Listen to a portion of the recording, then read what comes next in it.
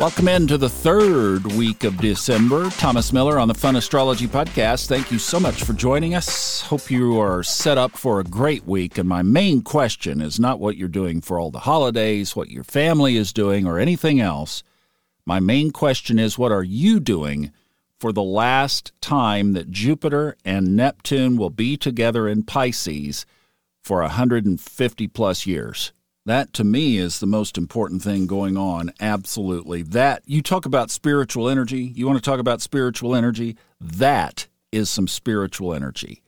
It's been with us now. We had some of it last year, we had some of it this year, and now we are saying goodbye. Tomorrow morning at 9:32 a.m., by the way, if you would like to maybe make a note, and if you are free and available, that's Eastern Time, to do a little ceremony of some sort at that moment, that would be kind of cool. I think I'm note to self.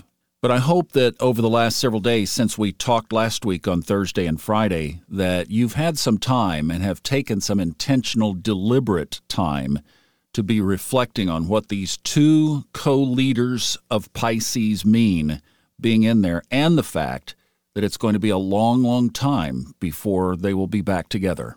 But time marches on, and so do we, so we will talk about what's going on up in the sky today.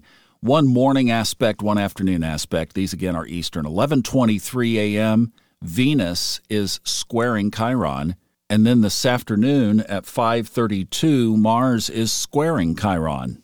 Then tonight, late tonight at 10 till 11, Venus trines the north node of the moon, which makes it sextile to the south node of the moon. So here is Venus and Mars affecting Chiron and the nodes of the moon.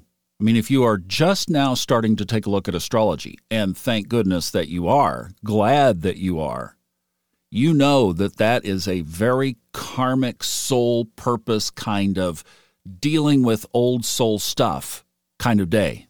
Almost in a 2 steps forward, 1 step back, because Venus is trying to move us forward and Mars is trying to maybe fight with it. At least it is a sextile with Mars.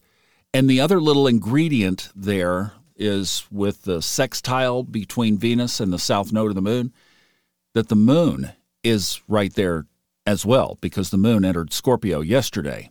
So see, all of this stuff that's been going on in the sky is soul-based stuff. And I'm telling you, this window is incredible. In fact, here's something that just came to mind. Last week, for those of you who were here on one of our 2 trips, you know the place, you know the setting, you know the venue, Lake Junaluska.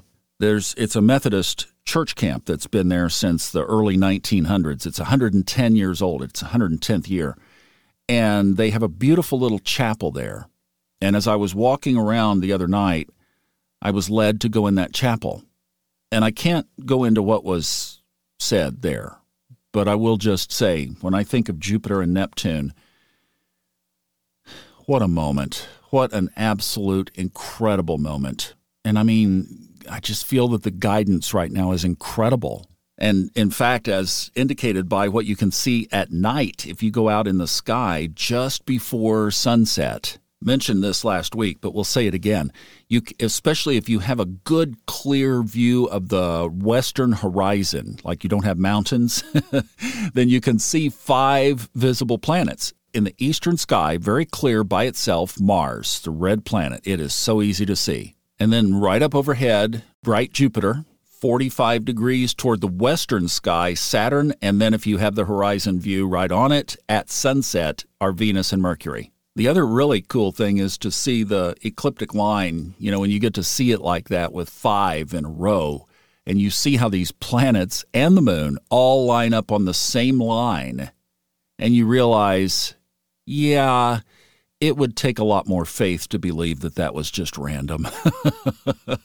How did that happen? And how are they guiding us like that right now at the close of our days for this past week? I'm not sure. I didn't look how long it will be lasting, but if you can get out there and see it, I would do it. But here we are at this place with Jupiter getting ready to change signs into Aries. Mercury next week goes into retrograde.